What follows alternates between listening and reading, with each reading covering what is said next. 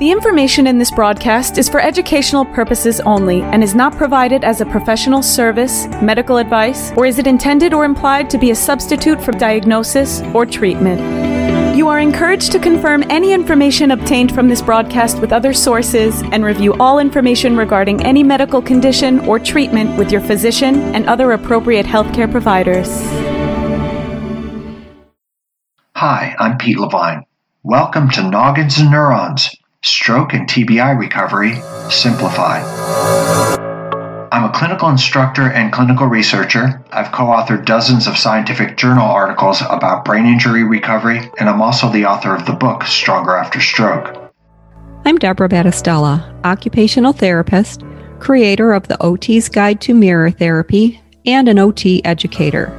I have a lot of experience working with survivors. Most of my clinical practice has been in a certified stroke center.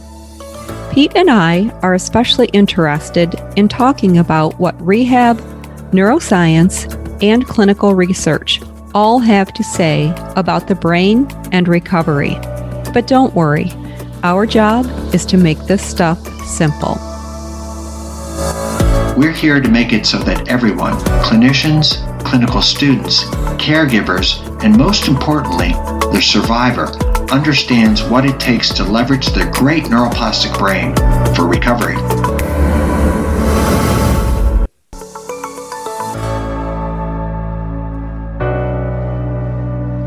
In What Works, Part 1, Pete and I talked about how and why action observation works, when it's good to use constraint-induced therapy. We talked about mirror therapy again, how mental practice got its start, and how and why it works, when and when not to use stretching. And then we had a good conversation about interventions that go well together. And we also chatted a bit about mindset and thinking about boredom as it relates to recovery.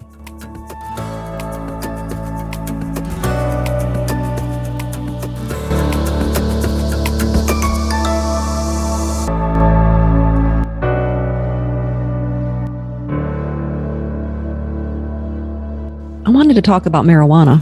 Well, who doesn't?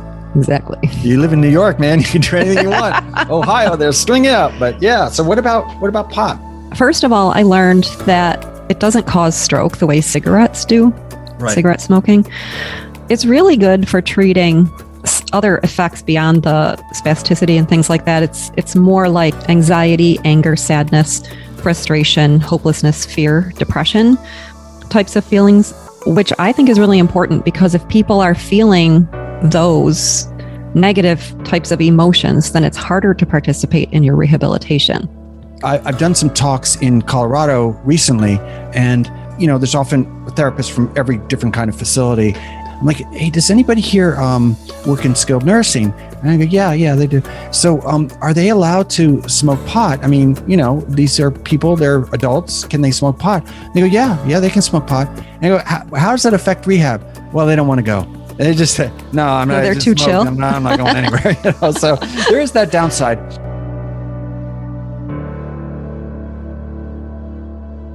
I actually was just looking up to see if there was anything about subconscious mind and stroke recovery, but not finding anything super scientific. Yeah. You don't like the idea of just saying, look at this watch as it goes like a pendulum. You're getting sleepy. Now go back to your 20s. You can walk now. Get up and walk. And the guy falls to the floor. You don't like that? Yeah, no. That's something out of The Simpsons or something. Okay. Yeah. Work. Okay. You ready? I'm ready. Okay. Hey, Deb Battistella. How you doing? I'm good, Pete. How are you? Haven't seen you in about a half an hour. You looking good? Did you get something to eat? You know what? I went for a walk, did a little yoga, and made myself some coffee. Really? How about, yeah. That's impressive. Well, you got to move the body. You do have to move the body. I forgot about that part. I didn't do that. Here's what I did. I opened up a jar of sauerkraut that we've been having sitting in our pantry for about a month. And me and my wife had some, and then we had it with hot dogs. And my daughter left the house holding her nose. Yeah, you kind of have to when sauerkraut's involved. Yeah, it's good for the intestinal biome, though. I love sauerkraut. It is good. And so we tried to replicate like New York street food. by putting sauerkraut on a hot dog. And of course, they were veggie dogs. And then I was able to Facebook instant message my sister, Wendy. And I mentioned this before. When she was very young, she had a car accident, suffered a really bad traumatic brain injury. Her car flipped over again and again. She was cut off on the New Jersey Turnpike coming back from a Christmas vacation. It was a huge trauma for the family. My parents were living overseas at the time. They had to come back home. She was airlifted out. And she ended up doing really quite well for somebody with brain injury. She has some orthopedic problems. Her walking is ataxic. And she's dysarthric, which is something I want to talk about with regard to the extension of what we talked about the last episode. So this is what works, part 2. And one of the things I want to talk about is a study that went into dysarthria, which is what one of the residual aspects of what my sister Wendy has. And I was messaging her and saying, is it okay if I talk about this stuff on the podcast? And she said, yeah, absolutely. Go ahead. And she added some other insights that I'm going to add to this article when we talk about it. Good. Yeah, she's pretty cool about it. That's pretty nice of her. Yeah. Thanks, Wendy. Yeah, thanks, Wendy.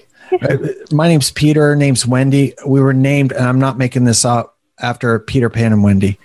Aww. That's how my mom's brain works.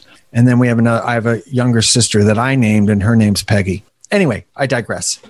So I want to talk about something that I don't think we touched on. You touched on it several times, but just to buttress what you said about action observation, according to the very stellar evidence-based review of stroke rehabilitation, action observation may be beneficial for some aspects of upper limb function following stroke. So I think we're all in with action observation.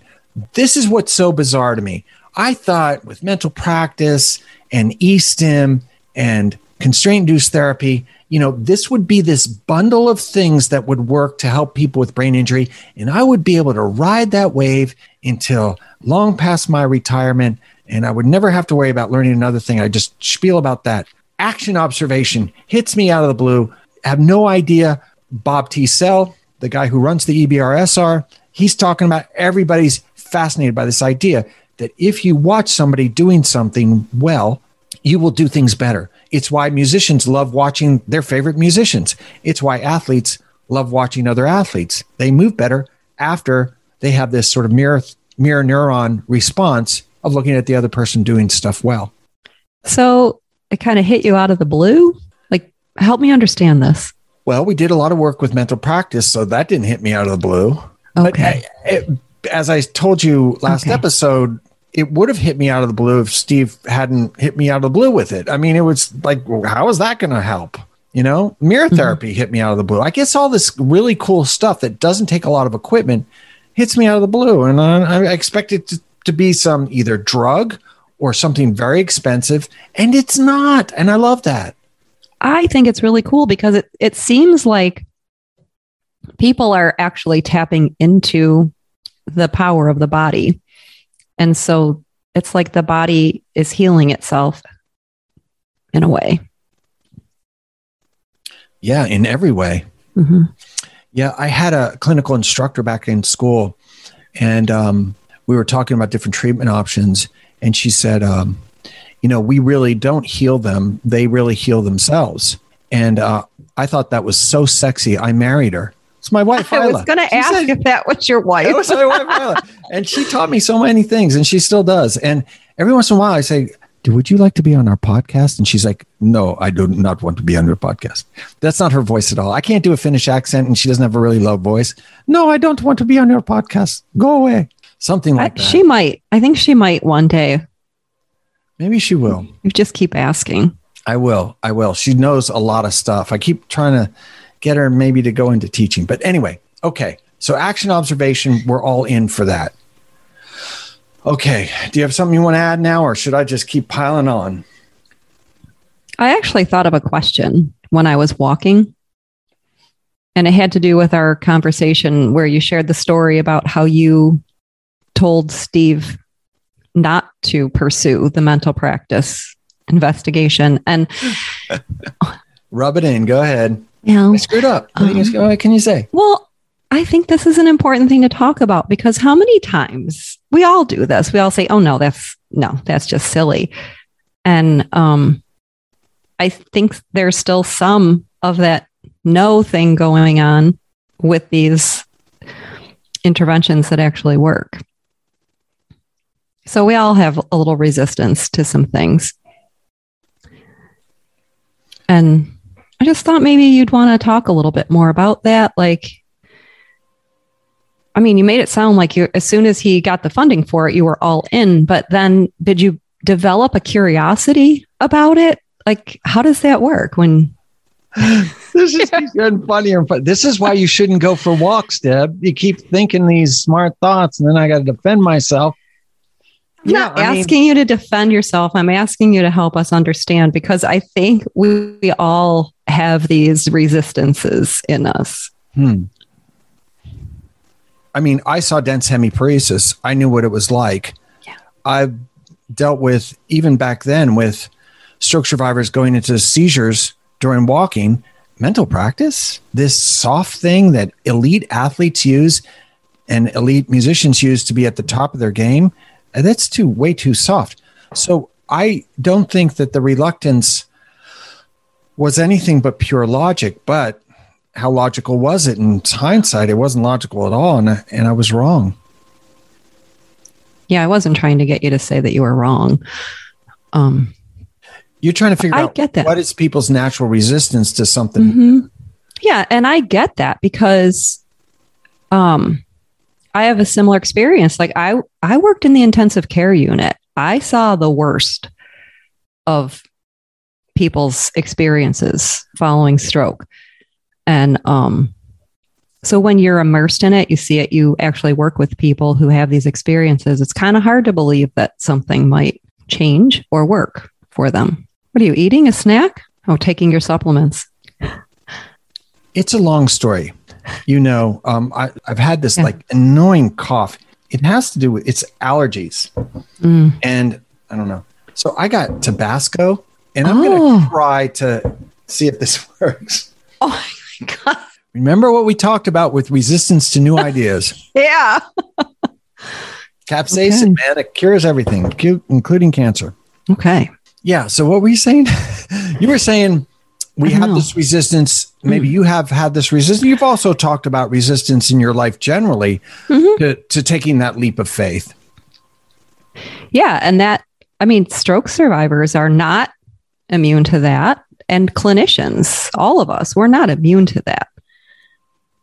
And I don't know. I just think it's cool to hear the personal stories. So maybe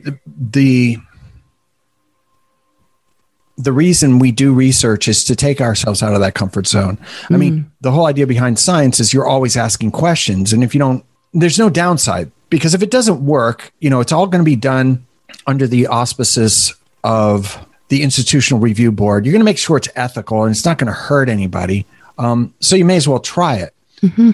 If you try it and it doesn't work, maybe you got to move on, or maybe somebody else will add something and it will work. Or they'll subtract something that you did and it'll work. But maybe that's the role of research, to take those sorts of risks. But I'm sort of like Garth in Wayne's World. Remember Garth? Yeah. We fear change. So that was his big line in there. Yeah. So, sometimes we just fear change, and change is risky, and it changes our brain. And so there's a whole bunch of problems. Yeah. All right. Thanks, Pete. Yeah, I answered absolutely nothing.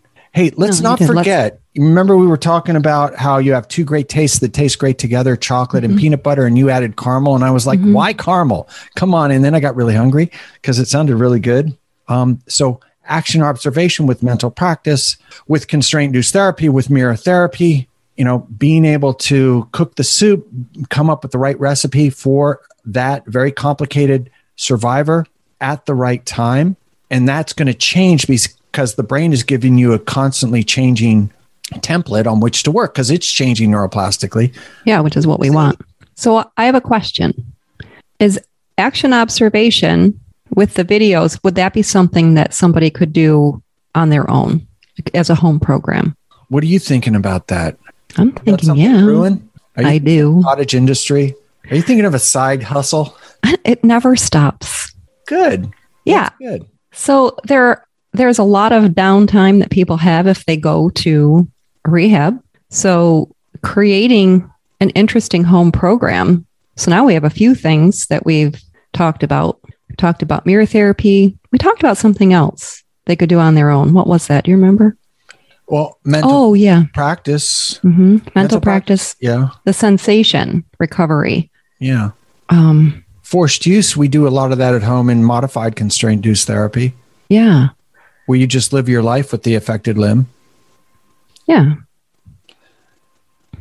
Just make sure you get a therapist in there, at least for the first chapter, and then make it your own, and then go back to them, have them do accurate measures throughout. I think you're fine doing that. Yeah, and it might be a nice way for, especially for somebody who's more in the chronic phase of recovery. And if insurance isn't covering visits anymore with a therapist, maybe they could just do like once every so often, schedule a visit, or when they, develop this plan together with a therapist. And then if they notice a plateau, then maybe it's time to meet up again. Something like that. Yeah, so that recovery after the initial plateau is a series of other plateaus. Yeah. And of course, the thing, because I talk to survivors a lot, excuse me. Tabasco's coming back up on you. It's the Tabasco or the, whatchamacallit, sauerkraut. I talk to survivors about this a lot. Don't forget, you're getting older. So they'll talk about, well, I want the old me. Well, the old you wouldn't have existed anyway because you had your stroke 20 years ago. So we're all fighting against old man time, or however you say that, our mortal coil or our inevitable decline to some degree. So maybe think about yourself as an evolution, evolving into more of yourself, because really the essence of who we are never goes away. So you think we become more of who we are? Yeah, if you allow yourself to, yes. That's bad news for me. I don't know if I can handle any more of me. It's not good news, trust me. Okay, maybe we should move on. I got a new chapter, and maybe you have some stuff on this. I want to talk about eStim. Oh, I don't have anything on that. So this is stuff that works, okay? Transcranial electrical nerve stimulation, also known as TENS. So TENS is the thing that you get for pain. There's no muscle contraction. There's no joint movement. It may be beneficial for some aspects of upper limb function following stroke. Wow. TENS. You know how much they cost on Amazon? Next to nothing, but see your therapist first. Here's another one. The various types of neuromuscular electrical stimulation may not be more beneficial compared to one another. Wait, can you say that again, please? There's various types of neuromuscular electrical stimulation. So that's NMES. That's where there is a muscle contraction and probably a joint movement. They may not be more or less beneficial compared to one another. So that's sort of interesting because there's very expensive ones. There's very inexpensive ones. Here's what I would say. If TENS does it and NMES, it doesn't really matter what kind you use. I've done a lot of talks to therapists, and another thing that our lab did a lot of was electrical stimulation of a variety of kinds, from Bioness to electrical stimulation that uses biofeedback. So it recognizes the intention of the person and rewards them with eStim that takes them the rest of the way. And that's going to be something that we'll talk about in a little bit when we talk about brain interfaces, brain muscular interfaces. But I try to impress for eStim, I try to impress on therapists. The hard part is getting out the eStim machine and just putting the electrodes on and making it go. If all it takes is this sort of sub-threshold electrical stimulation like TENS, which is perfectly safe, they sell it at the mall, then get the machine out. We talked about this with sensation recovery, that if just the feeling of the tap, tap, tap may help reestablish sensation. And maybe that's part of it. But therapists always wring their hands and they go, well, is it interferential? Is it Russian stim? What's the pulse width? Where do I put the electrodes? And they get wrapped up in the minutia of the machine that's at work that's way too complicated to begin with because we got them at our school. They got too many bells and whistles. It's really about getting it on there and start to remember wherever you put the electrodes on the body, that portion of the brain starts to hypertrophy. So you get to choose where's the weak spot. Put the electrodes on there, turn up the knobs, Make sure that you're not hurting them. You can always try it on the less affected side, the side that's more intact. Figure out what's noxious stimuli for them. Go below that and do it. So a simple machine will do the trick. I mean, I'm broad brushing this, but yes, I think that's what I'm trying to say. Well, I think it's important to remember, because with everything that's being developed and all of the fanciness of certain machines, it's easy to get caught up in that and say, ooh, this machine does all of this. But then in the day-to-day clinic practice, it can be a little overwhelming if you don't have the time to sit down and learn it. So maybe go with something that has fewer options, that's a little bit more simple, just to make it more realistic that you'll use it clinically. There was a particular brand of eStim that used to come up a lot in my talks, and I'm not going to mention the brand because it might be great. But one of the things that this brand did was they'd come in, they'd sell you the stuff, and then they'd provide support. Lots of in-services where they'd show the clinicians how to use all the bells and whistles. I'm pretty sure I might know who that is. You probably do. Yeah. Very famous company. And that's great. Then the therapists buy in because they understand the technology. I mean, it's not rocket surgery. All these people have state licenses. They all went to school.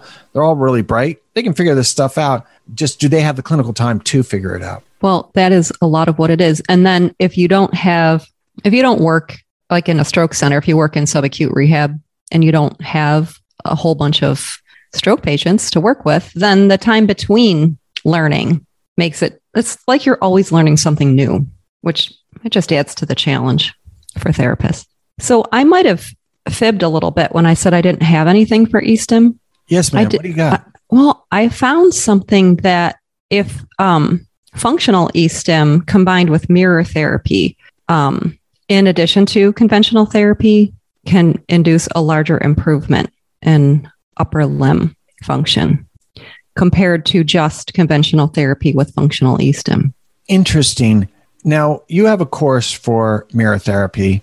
I do. May I ask, does your course go over combining those two great tastes? No, Pete, because when I made that course, I didn't know this information, but I am revamping it right now because I'm in the process of getting AOTA approved provider status. So kind of think it might be important to incorporate some of this stuff. I think mirror therapy just has such broad implications that there's a lot of stuff that you can dovetail with it, including eStim. Yeah. Interestingly, I had a therapist reach out to me today who wants to collaborate with me on mirror therapy because she's local and she's tired of seeing the comments in Facebook where people are misunderstanding how to treat spasticity. And she knows, how I am with mirror therapy, and she uses it all the time in her clinic with good outcomes. So I think it's important to make this a solid course because it's just becoming more apparent to me that maybe we just need to be a little bit more organized in understanding what works. Yeah. So yeah, thanks. I still think that there's, what's emerging, even with action observation, all these, newer things coming out, there's a small group of things that work.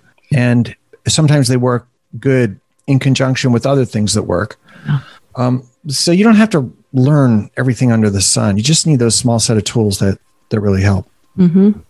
Here's one for you from the EBRSR. Both meridian acupressure and massage therapy may benefit some aspects of upper limb function following stroke. Our lab did a very early study on reduction of spasticity with acupressure versus acupuncture. And we found that the acupressure did just as well. And in fact, the data showed it worked a little bit better than the acupuncture. That's interesting. Another study that involved my good friend Quinn Bond, the exercise physiologist. I found a cool article that talked about how acupuncture helps to reduce the inflammatory response following stroke, which is pretty important. So the inflammatory response, because you've talked about inflammatory response in the brain after stroke. Mm-hmm. Really? Yeah. Increasing evidence suggests that acupuncture can reduce the inflammatory response after cerebral ischemia reperfusion, and promote repair of the injured nervous system. It doesn't only inhibit the activation and infiltration of inflammatory cells, but can also regulate the expression of inflammation-related cytokines, balance the effects of pro-inflammatory and anti-inflammatory factors, and interfere with inflammatory signaling pathways. That's a journal article, I take it? Yes. And may I ask what the journal is? Neural Regeneration Research. Ooh, this is a like a good one. I know, doesn't it? And this is a 2020. It was published in 2020 online. Okay, that's got to go in the show notes. Okay. That could be important. I think it is. I mean, inflammation, it's what you talk about all the time. Yeah, I thought that was you that talked about that. No, I think it's you. Oh, okay. Well, maybe. Well, it happens after a stroke. Okay, you got anything else for acupressure or acupuncture? Or what do therapists call it? Dry needling? Anything for that? I don't have anything for dry needling. I didn't even, it's not legal in New York State, sadly. I think a lot of people have good outcomes with it, I've heard, but I found one on fire needle versus conventional acupuncture in treating spasticity. And it seems like the fire needle approach was more effective. I don't really know the difference between the two. I'm not an acupuncturist. The fire needle involves very hot needles. I don't know. I'm guessing. Are you making that up? Do they put it in the fire? And then, I don't know. It sounds like something out of like the old 70s show Kung Fu. Have you ever had acupuncture? I have, for headaches. Yep. Given to me by a Finnish physical therapist. Seemed to work. It was temporary though. And I found one addressing lower limb spasticity. And it says that acupuncture could improve the lower limb spasticity and motor function, thus providing a safe and economical approach for treating stroke patients. They said that the potential mechanism underpinning the greater improvement may be attributed to a reshape of corticospinal plasticity induced by acupuncture. Interesting. Yeah, I thought that was interesting too. Well, of course, these are both that you mentioned singular articles. And I'm obsessed with meta-analyses where they take all the available research. Yeah, this one was a pilot study. So probably pretty small, maybe. Not a big N there. But, sometimes those studies are interesting to talk about. They are. 59 patients randomized. Oh, that's a pretty good N. Yeah. This is the European journal. And I think that they do different things over there in Europe. That's what we talk about at our college. All the cool stuff they do over there.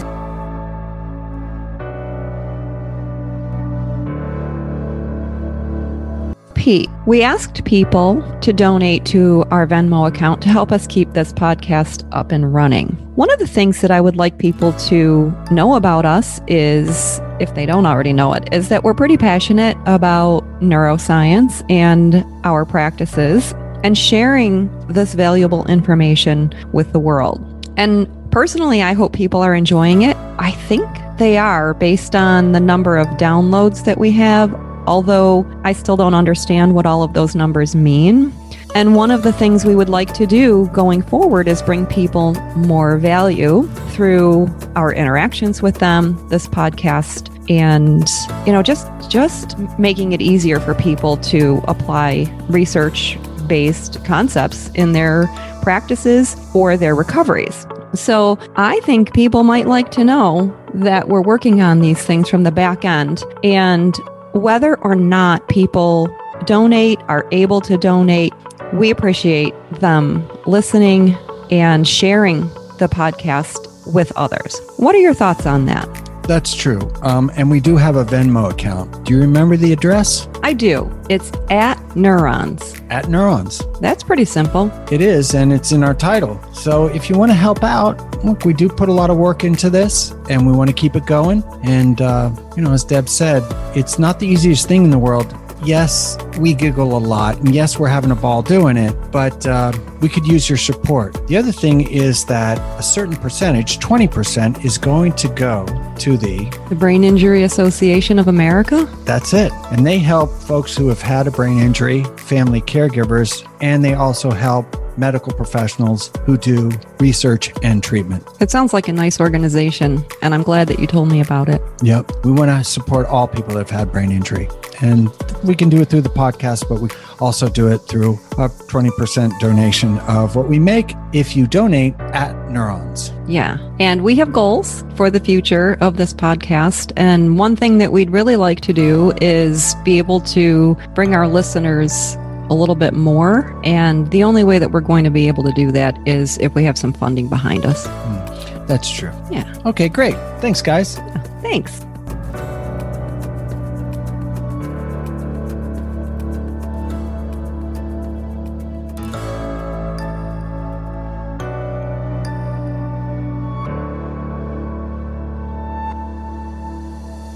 Well, I would like to talk about a European study. Would you?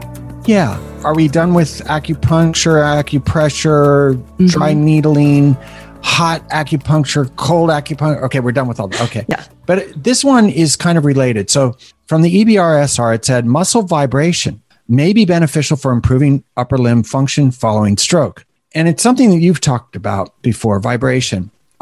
So I deconstructed one of the studies. It was from Frontiers in Neurology, 2019. So again, the EBRSR is a meta-analysis. It looks at all the studies regarding, let's say, muscle vibration, and then it tries to come up with some sort of cohesive statement. But I went into an individual study that they used. Frontiers in Neurology, 2019, the researcher was Toscano. They were all Italian. It was the Department of Neurology from Fatte Bene Fratelli Hospital. And Fatte Bene means do good. And Fratelli means brothers. So it's the Do Good Brothers Hospital. The name of the article was Short-Term Effects of Focal Muscle Vibration on Motor Recovery After Stroke. They used ischemic and hemorrhagic stroke survivors. Here's something interesting. It was all done within 72 hours from the symptoms onset. So these people were acute. I'm hoping they weren't hyperacute. Remember, hyperacute is broadly the first 6 hours. It's TPA. It's getting to the emergency room. That whole time is taken up with that basic save their life stuff. But they started this very early, within 72 hours. So we're going to put a link to some pictures of this machine. And I'm going to try to describe it so you have a picture in your head. So imagine a pencil. At the end of the pencil is an eraser, but the eraser isn't an eraser. It's a rubber ball about the size of like a marble, about the size of a marble, but it's rubber. That like a Super Bowl? Like a Super Bowl, but small. Exactly. And it's even black, like a Super Bowl. Ooh, very good. So then it goes up the pencil, and the pencil, if you will, this pencil in this schematic is steel, and it goes into this cylinder that's wider than the pencil, and that's the machine that provides the vibration. How do they get it right on the muscle they want to hit? There's a boom stand that looks like a mic boom stand, and they place it right on the muscle. And it was acute for 72 hours. Each daily session consisted of 3 10-minute vibration treatments, and they were carried out for 3 consecutive days. In the upper extremity, they did the flexor carpi radialis. These are, and correct me if I'm wrong about this, Deb, these are the finger flexors, right, on the inside of the forearm. And they also did the biceps. And we all know what that is. That's the papi muscle that flexes the elbow. In the lower extremity, they did the rectus femoris, which is a ginormous muscle. It's a quadricep muscle. It's on the front of your leg. It attaches at the hip, so it bends your hip. It attaches below the knee, goes over the knee, and attaches with the patellar tendon. And it's involved in knee extension and hip flexion. Okay, big muscle. They also had a sham control, so they tried to control. And the control was the same machine. It didn't quite touch the skin. Now, it's always troublesome in rehabilitation research to try to come up with a sham treatment because it's so obvious that you're either doing something or you're not doing something. Even in our mental practice, as I mentioned last episode, we had 50% of the people, the experimental group, listened to the mental practice tapes or MP3s. And then the other group listened to facts about stroke recovery. Of course, they probably knew which group they were in. In constraint-induced therapy, some people got a constraint, other people didn't get the constraint. They're going to know. And this is another one where they held it. And I know some of them said, io penso questo non sono la macchina. That's my Italian. It's probably grammatically terrible, but that's the kind of the way they said. I spent a couple of years in Italy when I was a kid. I know very little of the language, but I understand how it sounds like only a kid can. It's a very beautiful language. Anyway, so they had the sham control. And what they found was a really good effect if it was done acutely. Now, this Italian researcher has been doing this work for a very long time. The problem I have with it is it involves this expensive machine. Now, can you do vibration in some other way that doesn't involve that expensive machine? That might be another question for another episode. Well, does it talk about the vibration itself, like the rate of vibration? Are you thinking that maybe a therapist might be able to replicate it? Yeah, like why can't you just use one of those vibrators? Like we had a vibrator at the hospital, had 2 speeds, high and low. So I could find no video of this machine. I get the feeling it's not, it's. Oh, okay. And that's the problem, is kind of figuring out, I always get the feeling when these guys come up with stuff and it shows efficacy, they want to sell their machine. So there's no videos online of what the machine does, because you're right. We might be able to replicate it in some other way. But keep your eye, folks, on vibration. It may have some potential. Okay, should we talk about the lower extremity a little bit? Yeah. Okay. So here's one. It involves, you may have heard of it, a very sophisticated piece of equipment known as a chair. You ready? Sit to stand training may be beneficial for improving gait and muscle strength in the lower extremities. Wow. Here's another one. Sit to stand training with asymmetrical foot position may be beneficial for improving balance. Now, sit to stand, we all agree that that's a big one. OTs love it. PTs love it. It's got a lot of functional, it builds muscle. It's good for balance. It's good for muscle strengthening, and it improves gait. Sit to stand. All you need is a chair. Imagine that. You need a chair. You got any chairs around there? Nope, plenty of chairs over here. Yeah. Yeah, I would say maybe if you're going to use a chair, you might gradate it away from having armrests, or at least not use the armrests, have them there for safety if you need them. This kind of low-tech stuff that therapists have been using forever, I love this stuff. The second one, sit to stand training with asymmetrical foot position. That just means that the position of the feet on the floor, one's scattered a little bit further forward than the other one, or maybe one's abducted a little bit more than the other one. Always do this within the parameters of safety. Have a gait belt on. Have somebody with you. Don't do anything dumb. Thank you. Don't do anything dumb. Yeah. We did a whole episode on falls. Yeah, we Go did. back and review the falls episode and know how a fall can kill you. Yeah, it can. I do these tests at work, and the first question I'm starting to ask is, how many falls have you had in the last 6 months? And it's shocking how many people fall all the time. All the time. So I read them the riot act, and they're very dangerous. Are they falling because they're not being safe, or they just fall? The reasons are as varied as the patient. Not all of these people have brain injury. Some do. Yeah. And that's why they fall, because they have a hemiparetic side and they just don't have the balance because the musculature isn't doing well. Remember, a lack of balance is really 3 things. It's proprioception, eyesight, and inner ear stuff. A lot of times that's not the issue. They're fine in all 3 of those. The problem they have is that their muscles aren't there to support them the way they should on the more affected side. And sometimes it's bilateral if they've had a brain injury. So, but we have other people that are compromised cardiovascularly, have lung problems, have had lung surgery, and they fall. They just get fatigued and they go down. They get, what's that thing when you stand up too fast and you... Oh, orthostatic hypotension. Get orthostatic hypotension. Yeah. Thank you, Deb. That's a tough one. Yeah. All right. Moving on with the lower extremity. Here's one. This'll kill you. This is common sense, kids. It takes research to tell you what common sense could automatically tell you. Task-specific training may be beneficial for improving functional ambulation and gait. Now, let me review what that means, because I know I probably lost you in the curve. Very complicated. If you want to learn how to walk or relearn how to walk, you gotta walk. Craziness. That is. Wow. Yeah. We said wow at the same time. That's great. Now, the LEAPS trial was the very large partial weight supported treadmill training trial.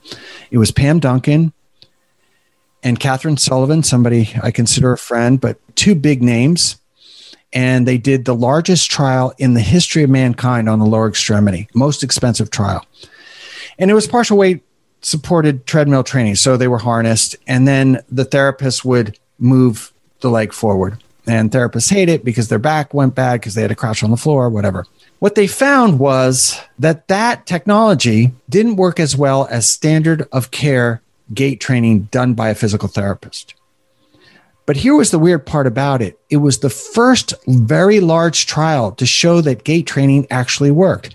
Now, it was published back in, I want to say 2010 or so, but still, even the stuff that we assume is true has to be proven to some degree. That's what the LEAPS trial did. So there's the bottom line. Gait training works, kids. Here's another one. Modified constraint-induced movement therapy may be beneficial for improving gait and balance following stroke.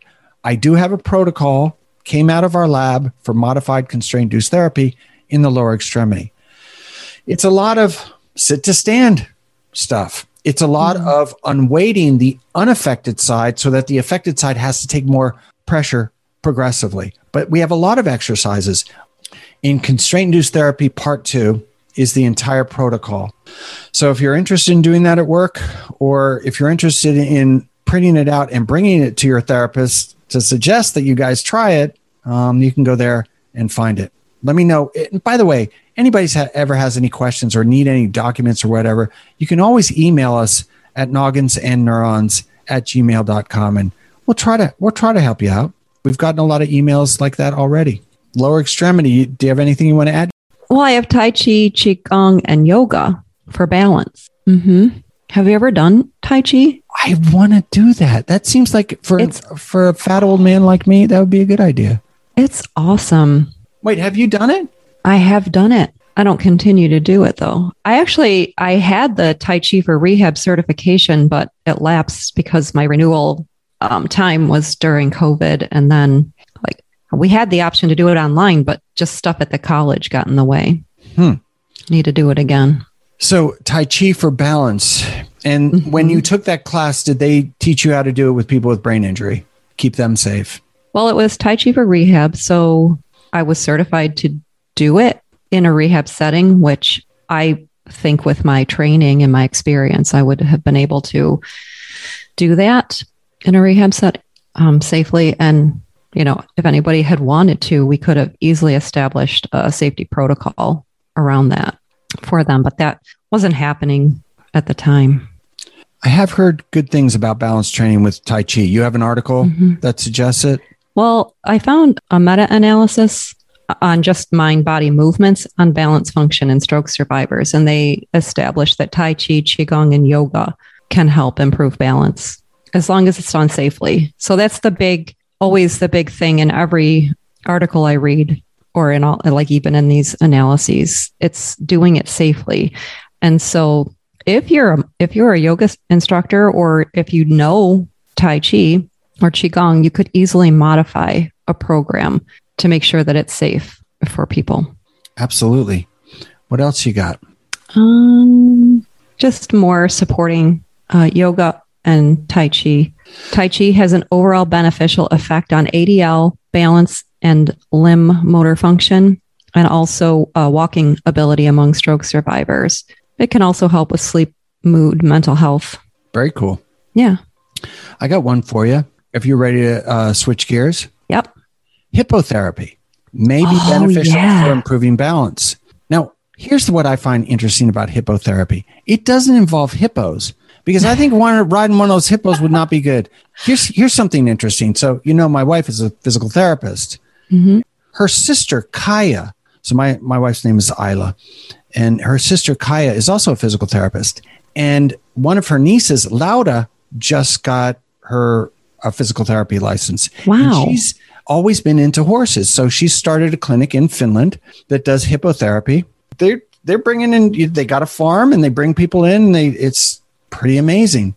Hippotherapy, improve balance. Check that out. Check that out. Get to hang out with horses. Mm-hmm. Get to smell the clean, fresh air. Yep. As long as the horse is not being a horse. And it's just awesome. I mean, you get to interface with a very large, powerful animal. That's got to be cool. Mm-hmm. Well, listen, if you're ever in Finland above the Arctic Circle and you have problems with balance issues after a brain injury, hit me up. I got a lady. She'll fix you right up. That's so cool. So my friend, she doesn't do it technically, but she lives in the country and she has friends who have horses, and they sometimes allow people who have had strokes to come and ride the horses. And beyond what it does for people physically, people relax, they get happy. Their whole countenance changes when they get on a horse. It's very good for people. Wow. Mm-hmm. I'm telling you, that's good stuff. It is good stuff. Okay, I got one that you already said, and we're just going to reiterate it. I think action observation with gait training may be beneficial for improving functional ambulation, balance, and gait. Action observation. Action observation. That's good stuff. It is. Here's one. Aquatic therapy may be... Oh. Wait, you got something on aquatic? That was the one I was going to ask if we could talk about next. Oh, wait, do you have anything on it? Because all I got is a sentence, and then I'm going to dump all over aquatic therapy just because you need a pool. And it's the Ramachandran rule. You can't have something that's too expensive or too complicated. But other than that, I think it's great. So what do you got on it? I have conflicting evidence. I have one that says there's strong evidence that aquatic therapy is more effective than land-based therapy alone.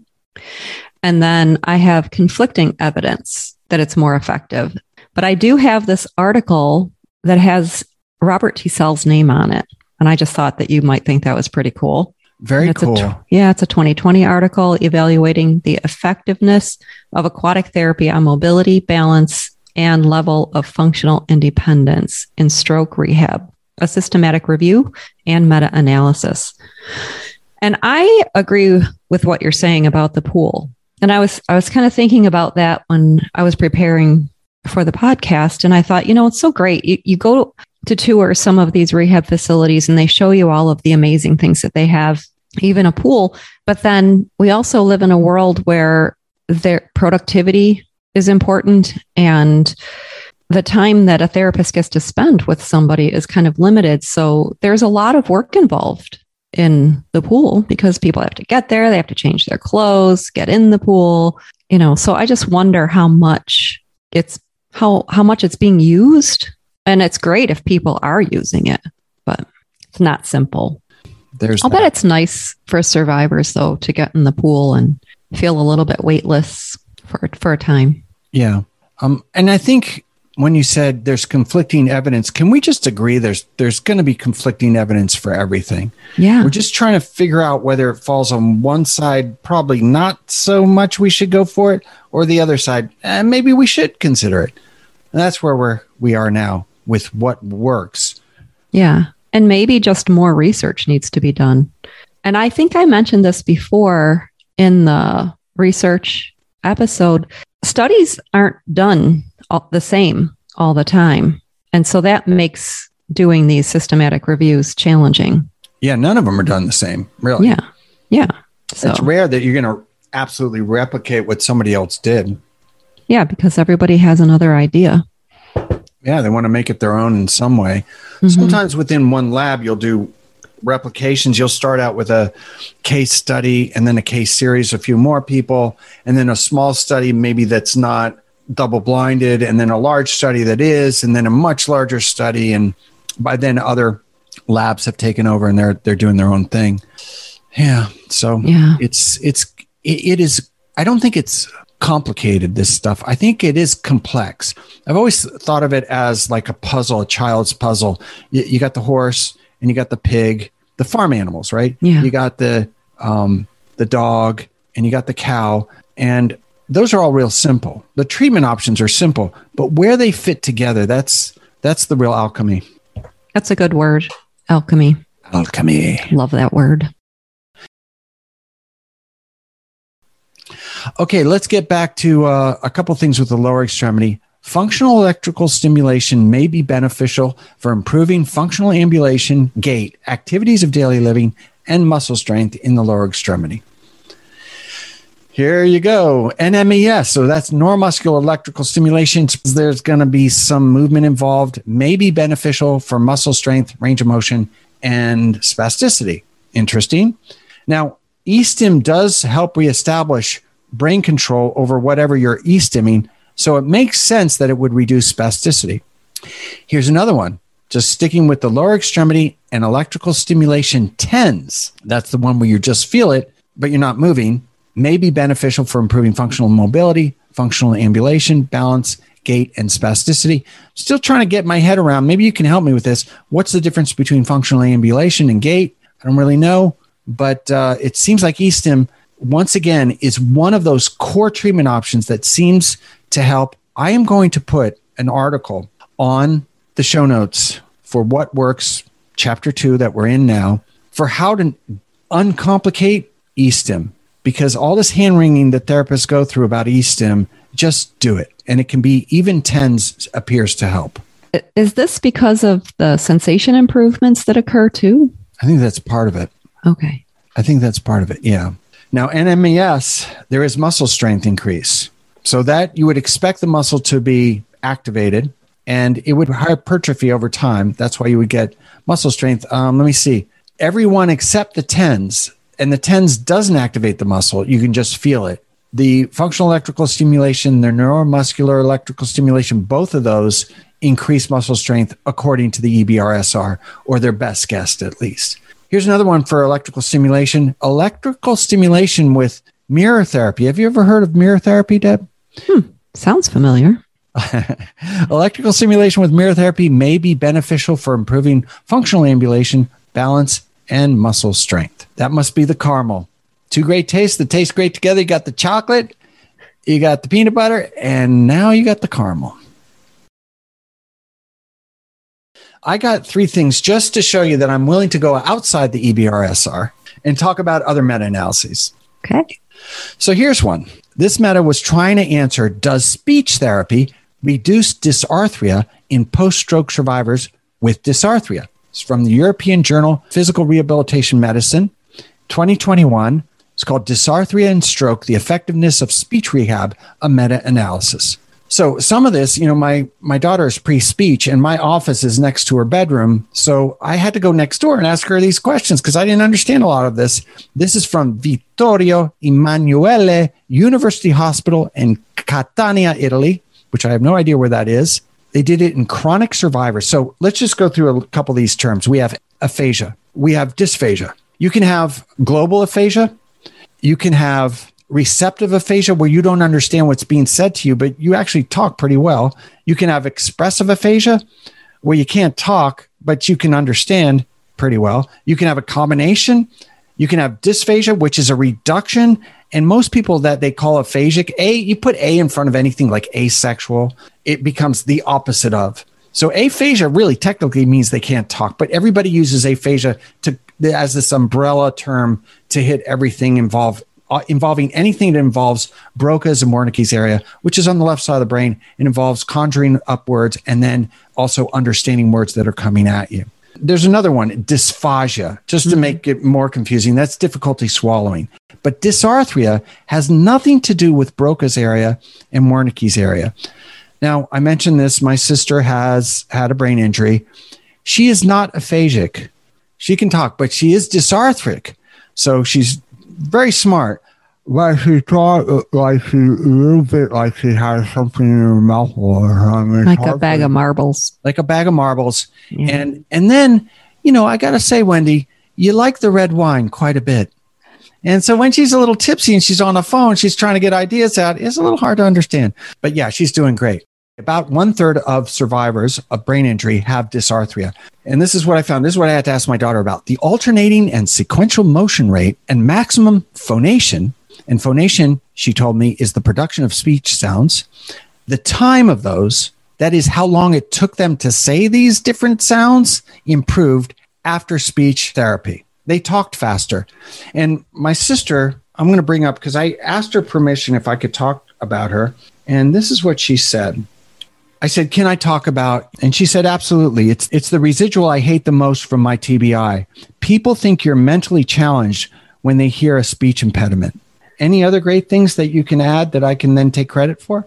Here's what she said, that all the shitty hard work will make a more productive outcome. So she's talking about something that we've talked about, which is it's hard work.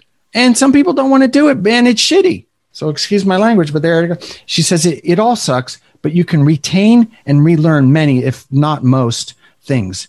Rehab is horrible, but it's finite. Boom. Wendy Levine. There you go. So speech therapy allows you to speak faster if you're dysarthric. Thank you. Mm-hmm. Okay, here's another one. Complete left turn. 2020 Journal of Neuroengineering and Rehab. Immediate and long-term effects of brain-computer interface, or what they call BCI, of the upper extremity after stroke, a systematic review and meta-analysis. The use of BCI, brain-computer interface, has significant immediate effects on the improvement of hemiparetic upper extremity function in patients after stroke, but there's a limited number of studies to support long-term effects. How does this happen? You use an electroencephalogram. So that's the sticky electrodes that go on your skull. And then that then interfaces with the muscles. So as soon as the brain sets out the signal for the muscle to move, then there's often some sort of reward at the end of that. It activates electrical stimulation that amplifies what you intended to do to help you do it with electrical stimulation, because electrical stimulation will move the muscles. Do you know anybody who might be doing that in the near future? I do. I don't know if we're allowed to say, though. Okay, maybe we will be allowed to say in the future. And then I hope we'll so. say it. I hope so too. But anyway, so there's an expensive piece of technology that's going to, that may be coming down. And you look, it may be expensive now, and in a little while, now they have these ones where it's basically not sticky electrodes. They have these helmets that just sit on your head. Yeah. So the one in that one article that I referenced a while back, it's a headset. It's the Sky technology, I think it was. Yeah, I think I've seen that. There's a bunch of them out there, actually. But yeah, so that's going to, and then you know what's going to happen is it's going to be so much downward pressure on the prices that maybe you can get it for $50. And then you can do it at home and all kinds of cool stuff. Yeah. It's more like gaming. Am I correct? It's a little bit like gaming. Now, we did a lot of studies with a company called Neuromove, and they would put electrodes, and I have a machine. It's right here. I'm going to show you the case I got, just because it's really cool. The name of the company is Zynex, and they make a bunch of stuff, but one of them is this machine, and I could take it out and show you, but folks at home couldn't see it anyway.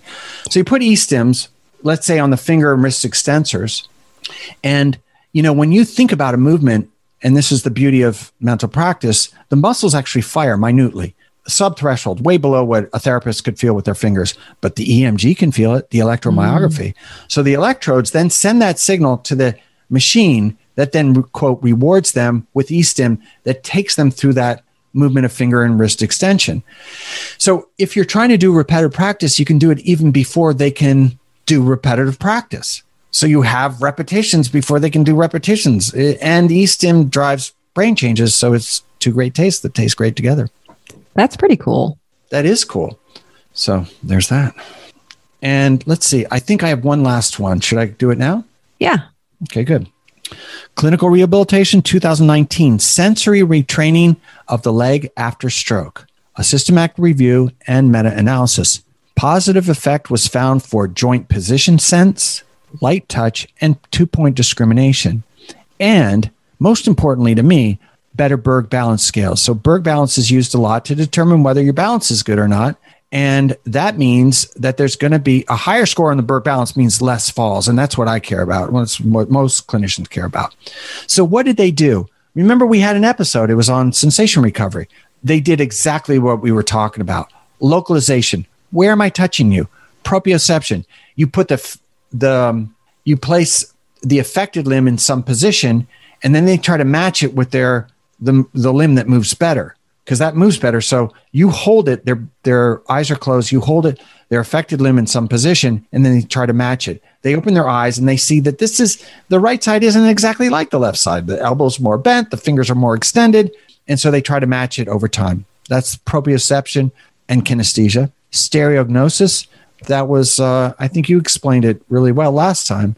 Mm-hmm. Do you want me to do that again? Do you want to do it again? Sure. That's when you can identify something through touch. So, for example, if you reach in your pocket and you have a bunch of coins and you want the quarter, you can tell which one is the quarter just through touch. And if you can't do that, that may be a loss of tactile sensation, but it may also be a higher cognitive thing where that object just isn't coming to mind in your mind's eye. Well, I'm glad you brought up cognition because at some point I want to talk about that. Okay, good. Let me get through this and it's all yours. Okay, so they did stereognosis, object recognition. They did pressure, different forms of pressure. How much am I pushing you? And weight discrimination. Remember that one where you put a 1 pound weight. They're blindfolded. They can't see the weight. You put a 1 pound weight and you say, okay, you've got a feel for that? Okay, great. You put a 2 pound weight. Is this lighter or heavier than the last one? Okay, I think it's hard to tell. I think it's heavier. Okay, you put the 1 pound back in there. Is that lighter or heavier? They all start to feel the same. You put a 3 pound in there and you just try to confuse them. And you bring the amounts of weight that you're changing lower and lower and lower. That's the challenge. So the differences between the two is less and less over time. Texture discrimination, we talked about that. The study also used TENS, which was another thing we talked about. It's this constant tap, tap, tap, tap of TENS may help reestablish sensation in folks with brain injury. I think that's underused clinically, sensation recovery specifically. Is that your experience? Yeah, and we talked about maybe why that was. In research, we don't like sensation because we have a hard time measuring it. What are you feeling? How much pain are you feeling? All these are sort of very subjective. In rehab for clinicians, they don't get paid for sensation recovery, but they do get paid for functional recovery or at least recovery of movement. And then usually the brain injured person would, if given the choice of those two, would want to go towards movement, not sensation, with their valuable clinical time. Of course, what we found out last time when we talked about sensation during that episode, you're doing both at the same time anyway. Every time you move, you got to feel the movement. So you're doing both at the same time. Yeah. Do you think some of that, the reason is it's an older belief that sensation can't be addressed in the clinic? I remember being told that in OT school. Really? Mm-hmm. Interesting. Yeah. I wonder if that's just part and parcel of the fact that people wanted to ignore it, so they did. But yeah, no, it's just as neuroplastic as any other part of the brain. Yeah, I think that's pretty cool. So maybe if we talk about it more, then more people will start doing it. Absolutely. Yeah. So you had something else that you wanted to add? Well, I wanted to talk about cognition because cognition is often affected when people have a stroke. And one of the best interventions, aside from doing cognitive specific interventions, is physical activity. And I found this article, Effects of Physical Activity on Post-Stroke Cognitive Function, a meta-analysis of randomized controlled trials, found that cognitive benefits were achieved in as soon as 12 weeks. And combined intervention programs yielded the largest cognitive gains. And this is even in people who were in the chronic stroke phase as well. So physical activity is always beneficial. Absolutely, it is. And it doesn't matter if it's Alzheimer's or it's Parkinson's, where they have cognitive decline. If you can get them exercising, and there's a bunch of different reasons why. First of all, it increases blood flow to the brain, and the brain loves blood. Yeah. Second of all, in every case, including Alzheimer's, the hippocampus has more blood flow and more synaptic connections after exercise. And you'll remember the hippocampus is where short-term memories are stored. And that's important. Here's a good way to remember the word hippocampus. Have you ever heard the saying, oh, she has the memory of an elephant? Yeah. I mean, they're big animals. They must have big brains. They have long memories. Okay. What about hippos? They must have long memories. Hippos, they're big animals. And where would they go to make those memories? To campus. It's the hippocampus. So the hippocampus is like, it's there's hippocampi. There's two of them. They're almond shaped. A lot of the midbrain stuff, it's right in that midbrain area. And a lot of them have two parts, one on the left and one on the right. And the hippocampus just goes crazy with exercise. This is why, you went for a walk in between these two episodes, because it helps. That's why you have the best ideas when you're out walking and doing. I know. I found an article that's not stroke related, but it was the effects of exercise and executive function in older adults. And activity is what helps improve executive functioning skills. And those are things that often decline when people get older or when they develop dementia, some sort of dementia, the executive functions. So, yeah. Get out there and exercise. I mean, if exercise was a pill, we'd all be taking it. That's the old cliche, but it's so true, and it's important. Yeah. And I think a lot of people have resistance to exercise, which I do. I don't love to work out, but I like to walk. I like to do yoga. I like to dance. And so things that make you happy are the things that you should do. And then it's not really like an effort in doing that. I wanted to talk about marijuana. Well, who doesn't? Exactly. You live in New York, man. You can do anything you want. Ohio, they'll string you up. But yeah. So what about pot? First of all, I learned that it doesn't cause stroke the way cigarettes do. Right. Cigarette smoking. It's really good for treating other effects beyond the spasticity and things like that. It's more like anxiety, anger, sadness, frustration, hopelessness, fear, depression types of feelings, which I think is really important, because if people are feeling those negative types of emotions, then it's harder to participate in your rehabilitation. And it's also effective for treating pain and inflammation.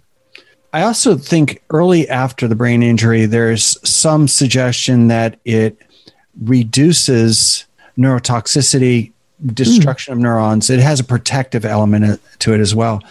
I've done some talks in Colorado recently, and there's often therapists from every different kind of facility. And I'm like, hey, does anybody here work in skilled nursing?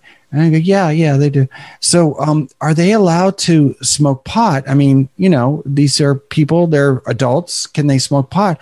They go, yeah, they can smoke pot. And I go, how does that affect rehab? Well, they don't want to go. They just say, no, I'm not. They're too chill. I'm not going anywhere. So there is that downside. I wonder also, I'm a little concerned. Some of the newer strains of marijuana can be incredibly strong compared to what we had back in the 60s and 70s. So that's one concerning. And there seems to be enough evidence now to say that it does affect memory. But I think as a sort of temporary thing for, as you say, anxiety, the other thing they're talking about is hallucinogenics for deep depression, post-traumatic stress disorder. Maybe we should do a whole episode on that, because you keep bringing me back to this idea that if somebody's depressed, they're not going to recover. There's no motivation there. There's no will. Like sometimes you have, like in your head, that you want to, but you can't make yourself. So it's legal completely in New York State, or is that a misrepresentation? I think it is legal. I think there's certain amounts, up to a certain amount. Okay. I don't know. I'm not really into pot smoking and that sort of thing. It's not my bit. It's not my gig. It's not my bag either. Not at all. Okay, Deb, I think we've reached the silly point. We've done the outcome measures for silliness, and we've hit them. And I feel a little stoned right now anyway. So maybe we should sign off and let these people go. Yeah, we can let them go. Okay. Well, thanks so much. Yeah, that was fun. Yeah, thanks, Pete. Right. Thanks, Deb.